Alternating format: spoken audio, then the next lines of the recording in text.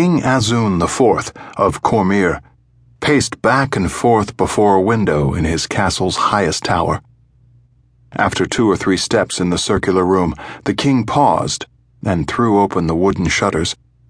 Restlessly clasping his hands behind his back, he looked out on Suzail, the capital of his rich and expansive kingdom. What the monarch saw of the city from that vantage troubled him greatly. Suzail sprawled contentedly in the bright, early spring sunshine. As on most mornings in good weather, crowds filled the narrow streets, heading toward or returning from the capital's bustling marketplace, doing what people in most of Western Faerun's larger cities did each day. Servants ran from their masters' homes to shops, then returned with goods purchased. Watchmen, dressed in the livery of their office, settled disputes and kept the peace. Wealthy merchants argued among themselves about the price of ivory or cloth or wheat. Freebooters and sailors wandered through the various inns and taverns, searching for a new adventure or just a good barroom brawl. In all, Suzail looked that morning much like it had for all of King Azun's 25-year reign, peaceful and prosperous. Unclasping his hands, Azun ran his fingers through his silver-shot brown beard. "Why hasn't it affected them, Vangi?" the king asked without turning around. "Eh?" a voice sighed. "What did you say?" Azun turned slowly to face Vangur Dahast, royal magician of Cormyr, chairman imperious of the College of War Wizards. The paunchy mage was hunched over a chessboard, staring intently at the finely carved ivory pieces. In the bright, cold light from the window, Vangur Dahast looked to be the veteran of 50 winters or so. Azun knew better. Despite the color in his wrinkled cheeks, his steady gaze, and steady hands, the royal magician was well over 80.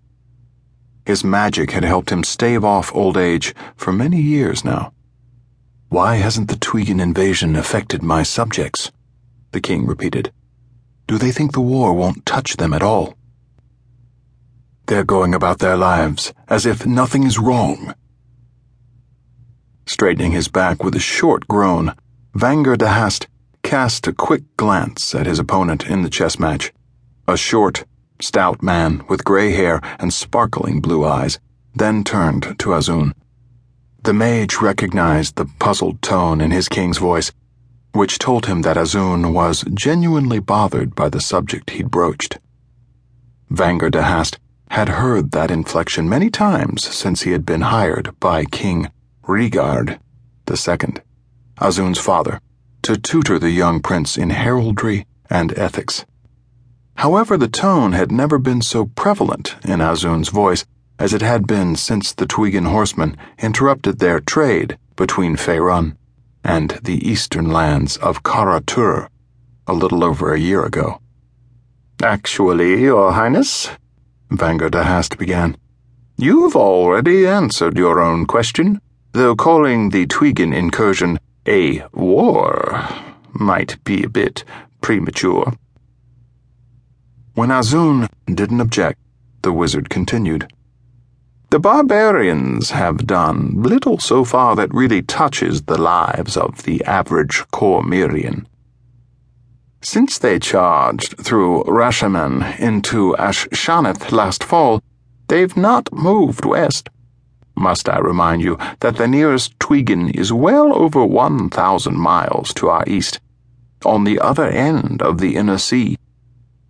Having barbarians camped there is hardly a direct threat to Cormyr." Vangur Dahast's opponent in the chess game moved his queen and smiled. "What about lost revenue? Haven't the attacks on Thesk and the countries around it slowed trade?" the stout man asked. "Surely the guilds care about the money."